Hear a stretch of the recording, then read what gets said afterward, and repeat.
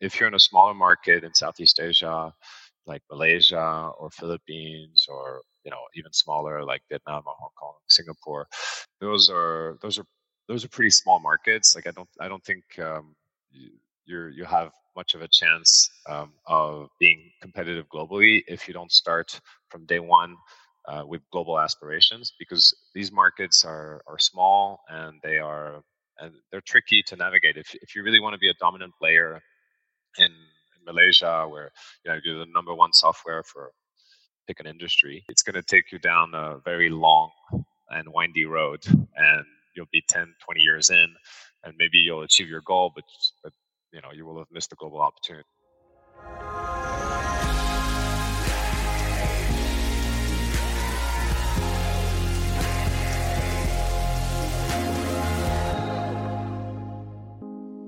Hi, welcome to the SaaS Revolution show, brought to you by SaaStock.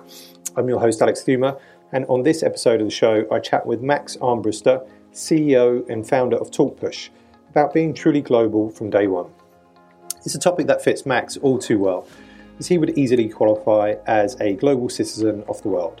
Having lived pretty much everywhere around the globe, his current home is Hong Kong.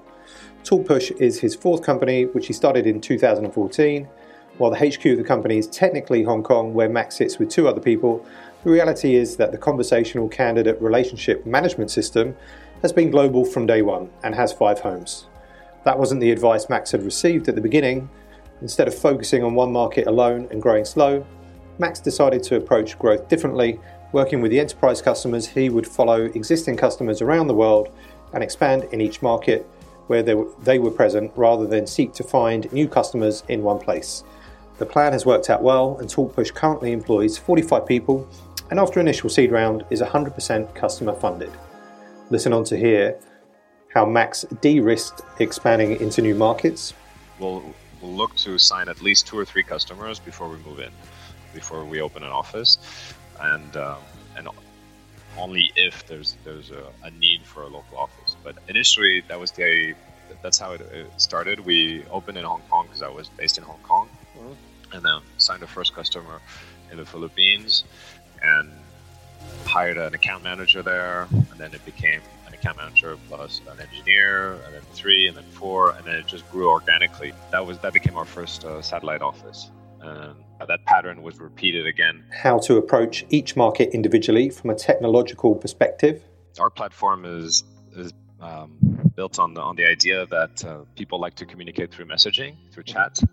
And that if you look at the way people are using chat and messaging all over the world, it's very different from one country to the next. So you have WhatsApp in a big part of the world, and you have WeChat in China, and you have Facebook Messenger, and in the Philippines is the number one, for example.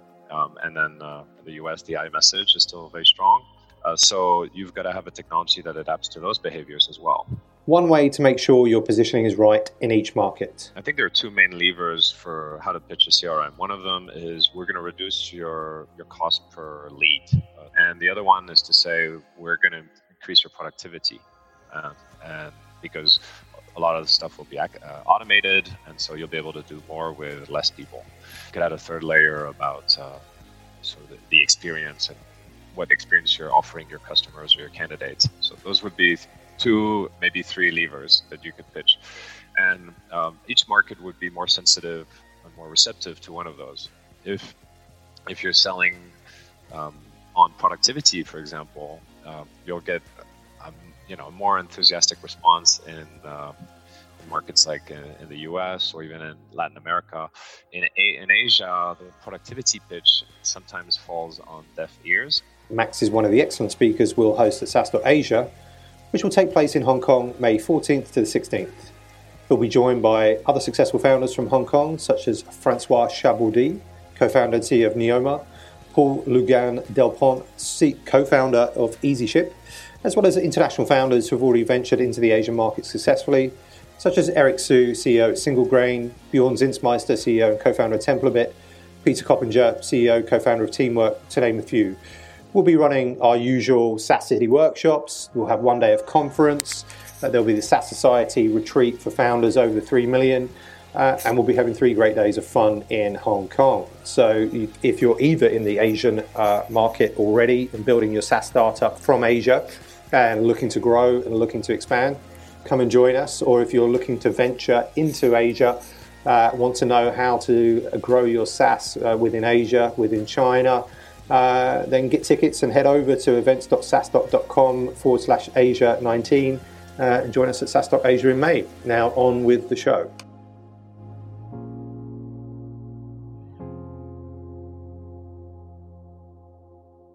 Welcome to the SaaS Revolution Show. Max Armbruster, CEO and founder of TalkPush. Welcome, Max. Thank you, Alex. Thanks for having me. No, it's good to have you on the show, and obviously in advance of SaaStock Asia, which is our first foray into the Asian market, which is happening in Hong Kong in May, just really wanted to get you on the show to talk about internationalization, to talk about Asia, to talk about TalkPush, and get to know you a bit better. So I guess with that, like Max, tell us, as we always start, who is Max Armbruster? Well, I'm pretty international, you could say. I've got a French mother, American father. I was raised in Paris, and then I lived all over the world: New York, London, Singapore, and Hong Kong. And I've got a few years of entrepreneurship under my belt. I started 3 companies before TalkPush, and this career has taken me just about everywhere. And kind of just to jump into the topic, when I started TalkPush, all the advice that I received was focus on one market, get really strong in one market, and build that out. And the reality is, for me, has been completely different. Like, we've had to be international from day one, and it's brought a lot of great, rich experiences, a lot of traveling, and now we've got offices in 6 countries and clients in over a dozen countries. So we'll talk about like internationalizing from day one in a sec, and obviously, you're speaking at SaaStock Asia in Hong Kong. Today, you're calling from Oregon, so it's nice and early in the morning.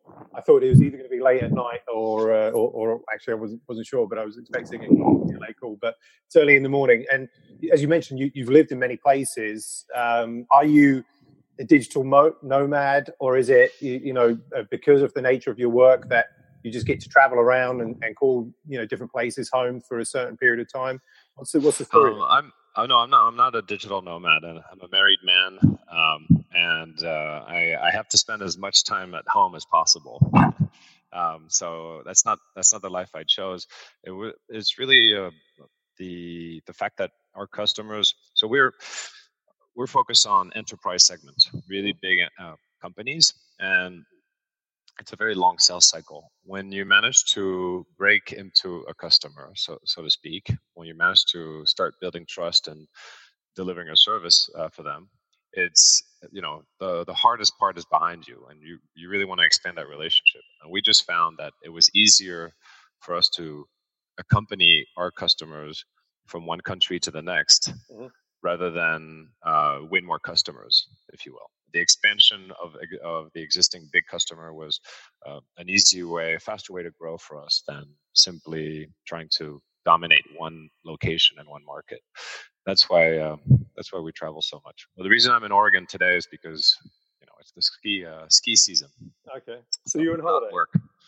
Yes. Okay, sorry for I appreciate you to take the time out of it. Where is home then? Quickly.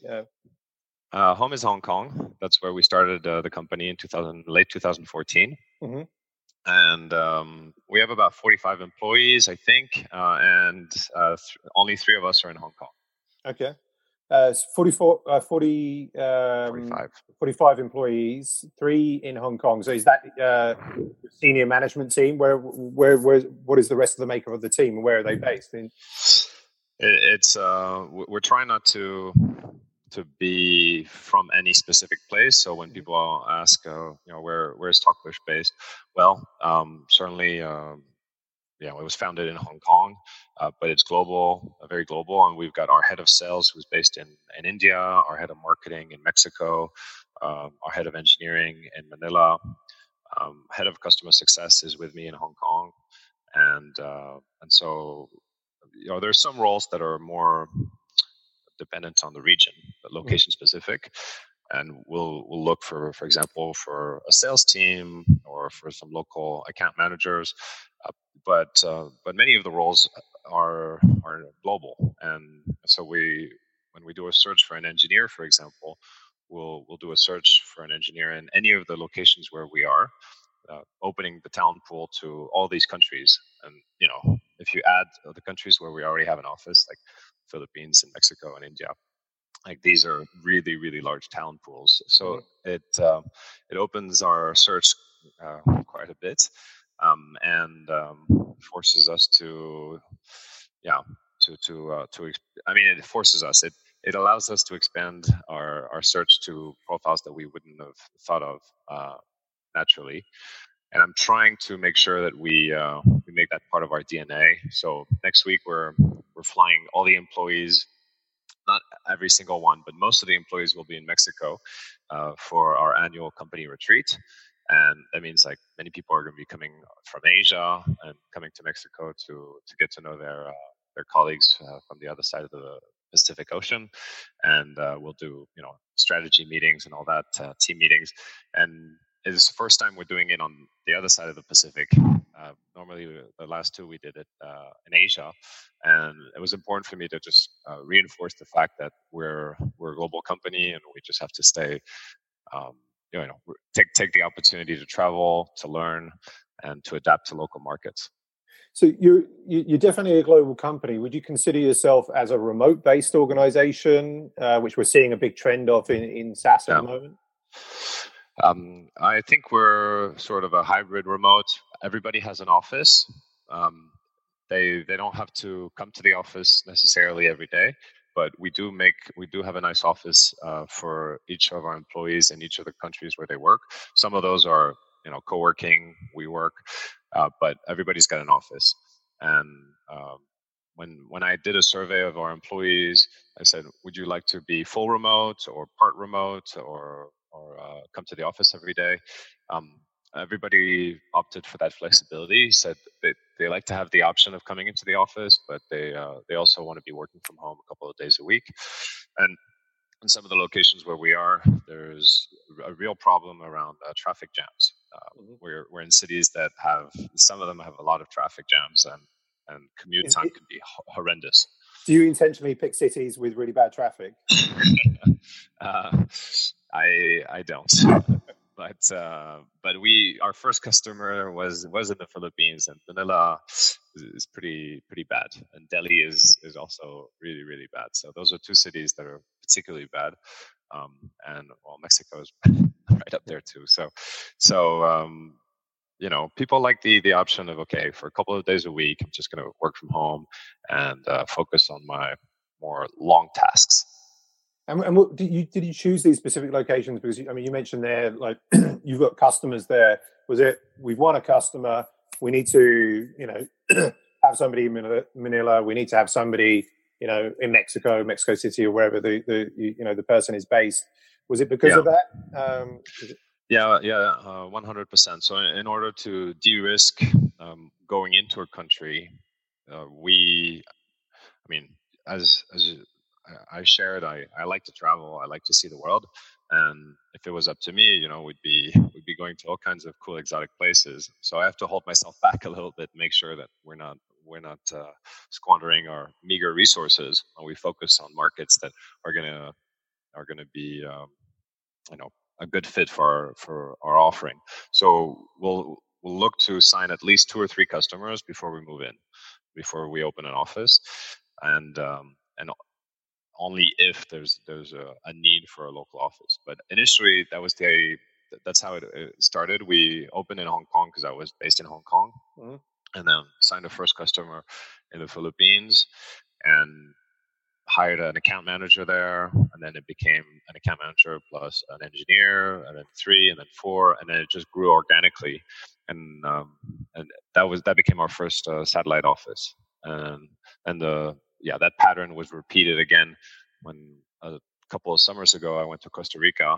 I was actually going there on a personal travel, and I took the opportunity to go meet a couple of potential customers who we work with in Asia, and they were very interested in what we had to offer. So a couple of months later, we opened an office, one person, two, three. Now we've got I think 10 people working in Costa Rica.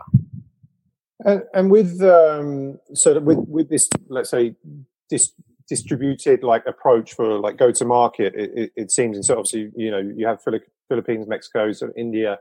Like how and with it being an enterprise sale as well, my understanding, like how did you kind of go about like finding these customers? Like, okay, well, one's in Philippines, one's in Mexico, rather than as you said, like in the beginning of the podcast, where like, okay, we just focus in Asia, and then we'll move to like US, and then we'll do Latin America or whatever. So did the customers find you? Did you find them? Like how did this come about? Well, we work in talent acquisition recruitment, and it's a relatively small community. So when you open a customer, start and manage that relationship, usually you'll get some referrals, and a lot of the personnel that you work with will eventually move jobs and go to another company, and so they can bring you along with them. So you have to. It's a long game, You have to stay in that community long enough that it expands. That's where most of the new logos would come in. It would come in through referrals or second order sales. The initial strategy was to focus exclusively on very high volume recruiters, and I find that the SMB market is very exciting. I would love to work more in it, but it's also very crowded in terms of offering. And when you're doing enterprise and building an enterprise solution that is not US or Europe centric, there's not that many. I mean, it's a little bit less competitive. In the sense that we find local competitors, but there are no global competitors that will go to the extent of customization and localization that we do for those enterprise customers. So what I mean is, they'll even if it's a big brand, a big name. We work with companies like Accenture, Walmart, big names. Even for those companies who have really large global operation, sometimes they resent the fact that, and I'm not saying these two specifically have that resentment, but some of these organizations resent the fact that the global headquarter is pushing a certain technology for them to use, and really like the opportunity to work with a provider who thinks about the local problems first and is willing to build a solution and a workflow that fits their operation. Because you don't run talent acquisition the same way in the US as you would in France, as you would in South Africa. Each of those markets require a very different process and a different approach, because you're dealing with a different market. So that's why the opportunity is, I think, for us, is to continue to have that very localized approach while offering a global platform. And so, like, you enter a new market and it's a new language requirement. You'll customize and sort of localize that product based on that customer. Obviously, if it's worth it, for the business. So the platform, like today, then supports multiple languages, as far as I understand, right? Yeah, multiple languages, and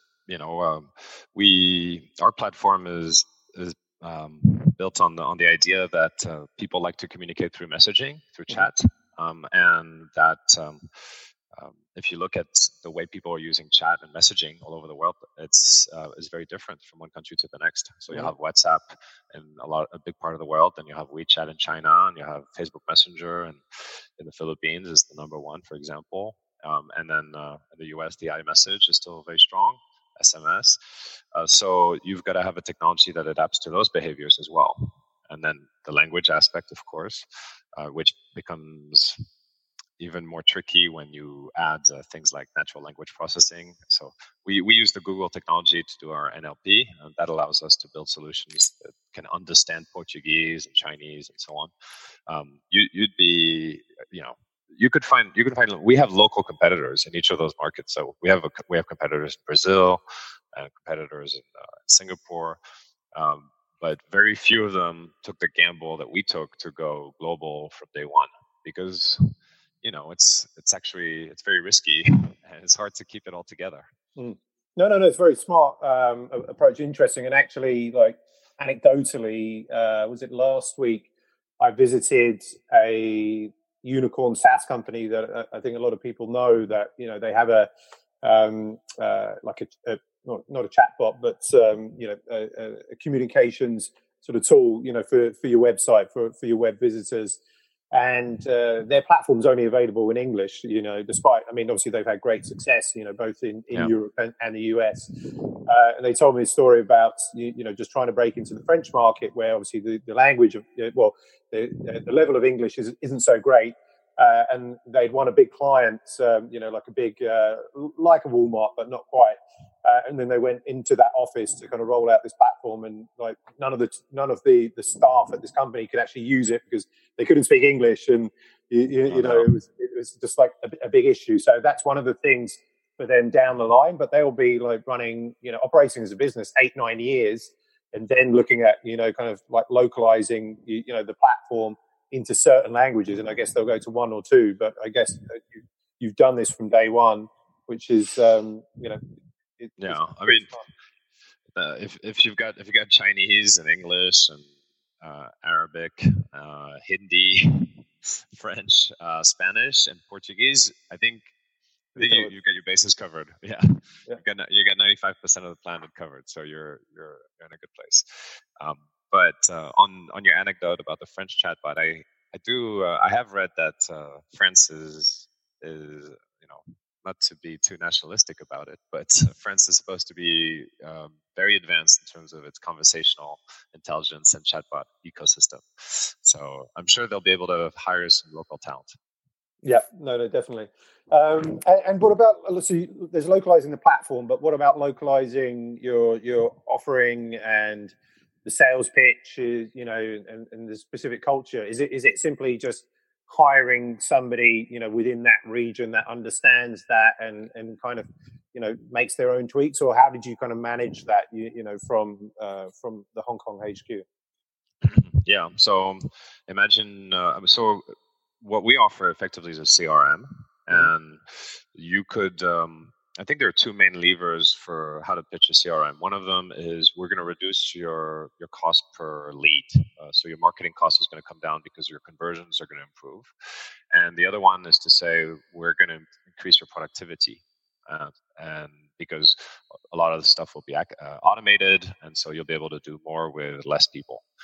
And then you could add a third layer about sort of the experience and what experience you're offering your customers or your candidates, and are you able to improve your brand with that? So those would be 2, maybe 3 levers that you could pitch, and each market would be more sensitive and more receptive to one of those.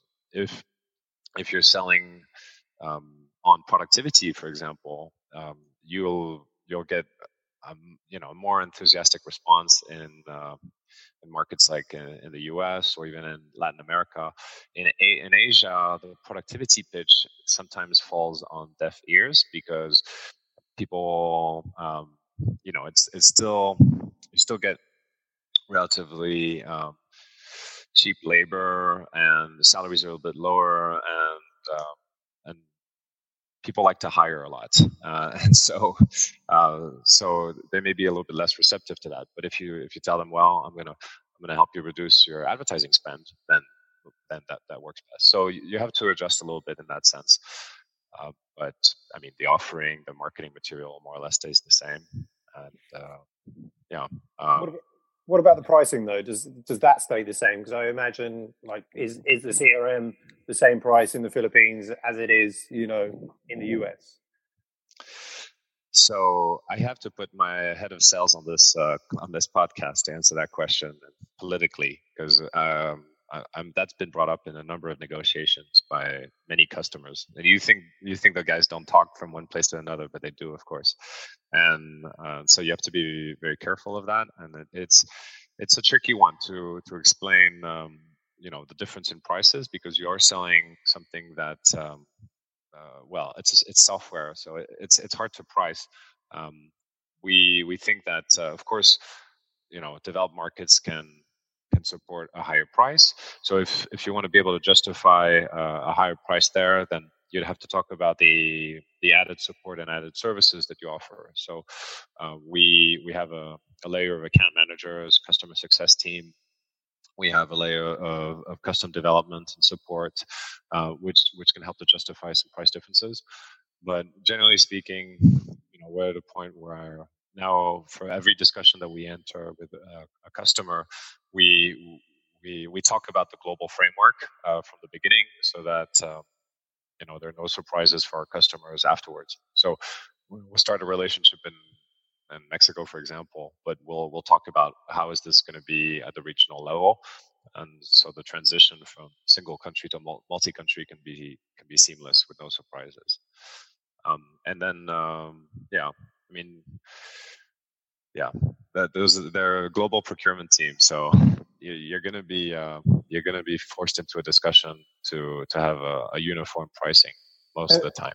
And we spoke about, obviously, like this distributed team. They're there in Mexico and India and Philippines, etc. Because you've won customers there, and you've hired locally.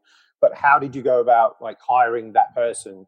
I guess obviously you already tapped into the recruitment industry and the talent pool, but how do you find your head of sales in India, etc.? What was your approach? Yeah, well, it's a mix of inbound, outbound. So outbound meaning connecting with people on LinkedIn. Inbound, I think that there's a lot of great talent and quote unquote digital nomads on angel.co, and there are people who are naturally more open to the idea of working in a startup, being more autonomous and working in a more flexible model. So that's sort of a nice self-selected audience to choose from. And recruitment's hard work. You got to do it every week. You got to set up some time. I tell all my team, you got to set at least 2 or 3 hours every week where you're looking for talent. Even if you're not looking for talent tomorrow, but you should be sourcing. No, absolutely, and I try and say the same thing to my team as we look to grow to the next kind of chapter, as it were. And I guess continuing the discussion on internationalization, what are you seeing in terms of European and US companies moving into Asia, and specifically SaaS companies? Are you seeing any companies that they've done it right? Any companies that have done it and actually it hasn't necessarily kind of worked for them? I think before starting TalkPush, I worked at SAP for a little while. So I saw an organization that was very mature. I mean, it was so mature that it was not SaaS. It was on premise and is now aggressively moving towards SaaS. There's some companies like NetSuite who have built really big offices initially with in the Philippines, where they have a shared services center. And you got companies like Adobe that have and Oracle that have a strong presence in India. So you've got these hubs of know-how. I think that companies, startups that have gone from Asia to global, it's still pretty thin.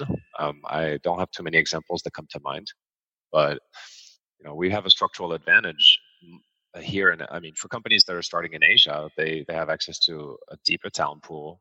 They have a growing market, a faster growing market. So I'm sure some of these names will start to pop up on the international scene. You do see a lot of Indian startups that start in India, and then once they get to 1 or 2 million ARR, they rebrand themselves as American companies, and with a VC backing. So I don't have the list of No, I companies, mean but certainly. there's plenty. Yeah, certainly in India, I'm aware of and I think specifically like around in Chennai, there is like say a SaaS mafia, but you've got companies like ChargeBee, Zoho, Freshworks. For instance, there's two unicorns within those three that I mentioned, right? And so we're definitely seeing like a lot of SaaS from India. The rest of And Asia. Singapore. Yeah, Singapore. Definitely there's a lot of SaaS there, but in terms of, I'm not sure. Who are the kind of unicorn or the big global companies in Singapore? I mean, I'm sure there is a list, but I don't know. But do you think predominantly that SaaS companies that are formed in Asia, born in Asia, they're with your the exception of yourselves, they're not going global from day one because the market is going to big enough, or do you think they need to go global from day one, like SaaS companies in Australia, for instance? Oh yeah, We didn't talk about Australia because they're in our time zone. They're in the Asian time zone. Yeah. So yeah, those the Australia. I think Australia does lead the way when you think about it. They have gone global beautifully. There's and the Indian ones. I can't think of Southeast. I don't have too many examples of companies started in Southeast Asia that went global, SaaS companies. So as I told you, like we don't see ourselves as a company from any particular location. We want to be global totally. So I don't want us to be branding ourselves as an Asian company per se. Yeah. So it's still our sort of our center today. But I think the reasoning, if you're in Indonesia, you've got a huge market, 250 million people, so you're going to focus on that. Now, if you're in a smaller market in Southeast Asia, like Malaysia or Philippines, or even smaller like Vietnam or Hong Kong, Singapore, like those are pretty small markets. Like I don't think you have much of a chance of being competitive globally if you don't start from day one with global aspirations, because these markets are small and they're tricky to navigate. If you really want to be a dominant player in Malaysia, where you're the number one software for pick an industry, it's going to take you down a very long and windy road, and you'll be 10, 20 years in, and maybe you'll achieve your goal, but you will have missed the global opportunity. So I think for us, like the fact that we wanted to be global from day one has forced us into a few product decisions and hiring decisions that we wouldn't have made otherwise. And I'm not saying it's the easy path, but it was what's right for me as a founder. Like I didn't want to be in one country as well. It was a personal decision as well. And bringing it back to you, so you mentioned obviously that you're in Oregon, you're on a skiing holiday right now, and so slightly jealous. But how do you? I promise it's an exception. It's not usually like that. How do you usually stay healthy and sane as you build and lead your company?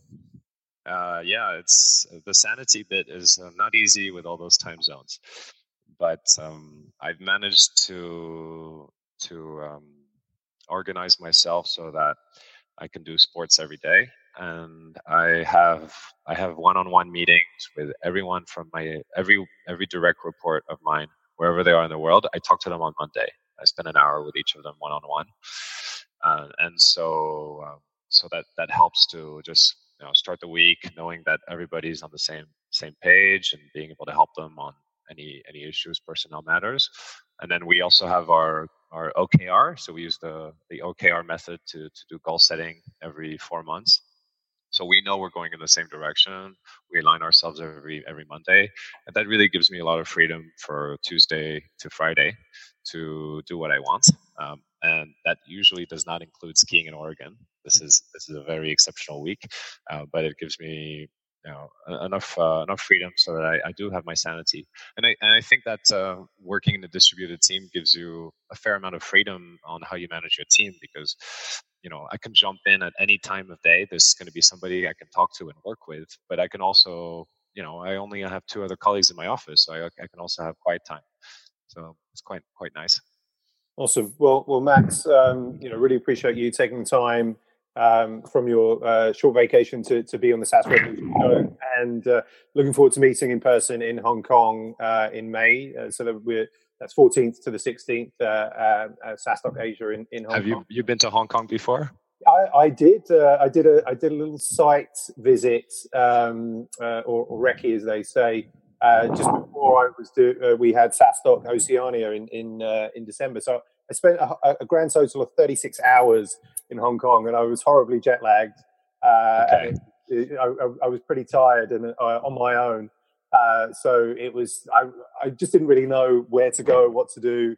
It was a bit overwhelming, that city. It was definitely overwhelming, and so yeah, I'm really looking forward to actually spending more time there. Likely I'll do a week there, when we're there for SaaS.Asia Asia, and just get to know the city a bit better.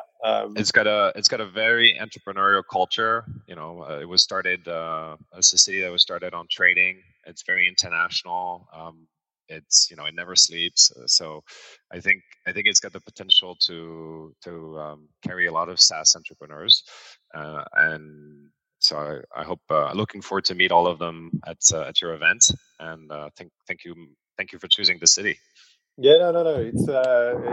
It kind of chose itself, but we were looking obviously at Singapore as well, but there was just something about that Hong Kong that won it over for us. But so looking forward to that.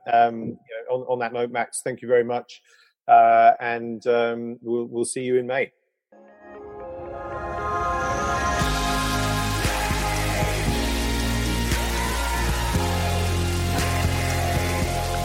I hope you've enjoyed this episode of the SaaS Revolution show and you've picked up some valuable lessons from Max Armbruster. If you're curious to learn what other companies are succeeding from the region, have a look at our list of 38 bright Asian SaaS stars from 11 countries, which we've just published on our blog. The link will be in the description.